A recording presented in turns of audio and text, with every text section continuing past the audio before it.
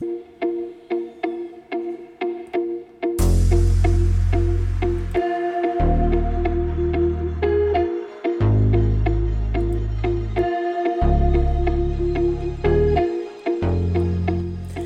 my friends, and welcome to another episode of the Peter Costa Show.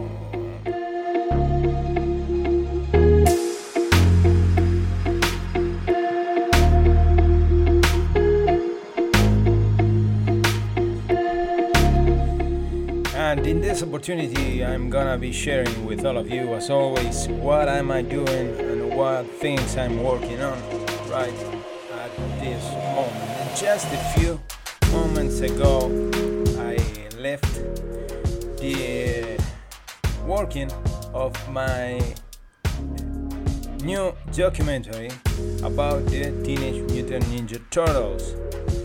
I'm doing a documentary about them and about the toy line,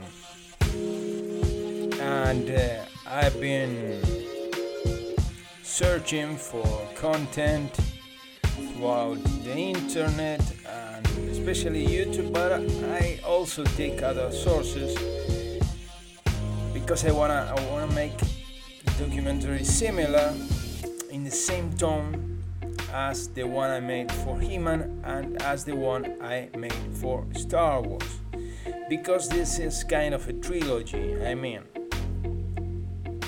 And stay with me a little bit, because I'm going to share what I think about these three toy lines. These toy lines, for example, Star Wars began in the 70s, but it exploded in the 80s, So it's kind of a product of the 70s / the 80s. The He-Man action figures are just from the 80s. They are a product of the 80s. They have all that 80s feeling. And at the end we have the Teenage Mutant Ninja Turtles, which came out in 87, but they exploded in the 90s, and they have all the feel of that decade, the decade of the 90s. So I really thought this as a trilogy, and this is what I'm trying to do. So my hopes was to end this documentary at the beginning of the 2020, or at the ending of the 2021. In December. I was hoping to release that at the end of December, but I came across some other projects like the movie that I'm working on also right now, A Time to Go Back Home, that I released this week, the first trailer of last week. I released it on the 1st of January, at midnight on the 24th. So I'm working at the same time in both things, in the movie and also in the documentary. But I'm quite happy with the result of both works that I'm doing right now. I found a lot of things about the Teenage Mutant Ninja Turtles, but I'm struggling trying to identify if I'm gonna do just one documentary about the Teenage Mutant Ninja Turtles, or perhaps I'm gonna make two of them.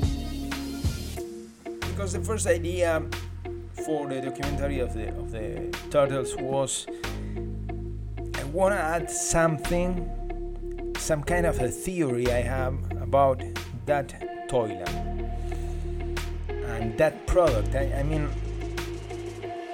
you analyze the phenomenon of Star Wars, you can understand why it was a success. If you analyze, the phenomenon of Back to the Future or the Lord of the Rings trilogy of movies, well, you can say, it was based on a really loving book, so it was perfectly developed, so it was a great movie. So you can understand. But with the Teenage Mutant Ninja Turtles, it's kind of a mystery how a crazy idea like that became, perhaps, I'm tempted to say, it's one of the biggest, certainly it is one of the biggest franchises of all time. But I'm beginning to think that perhaps it is the biggest of all. It has a level of Star Wars. At least the duration during all these past years since the creation, it's absolutely remarkable. The development of that franchise and how it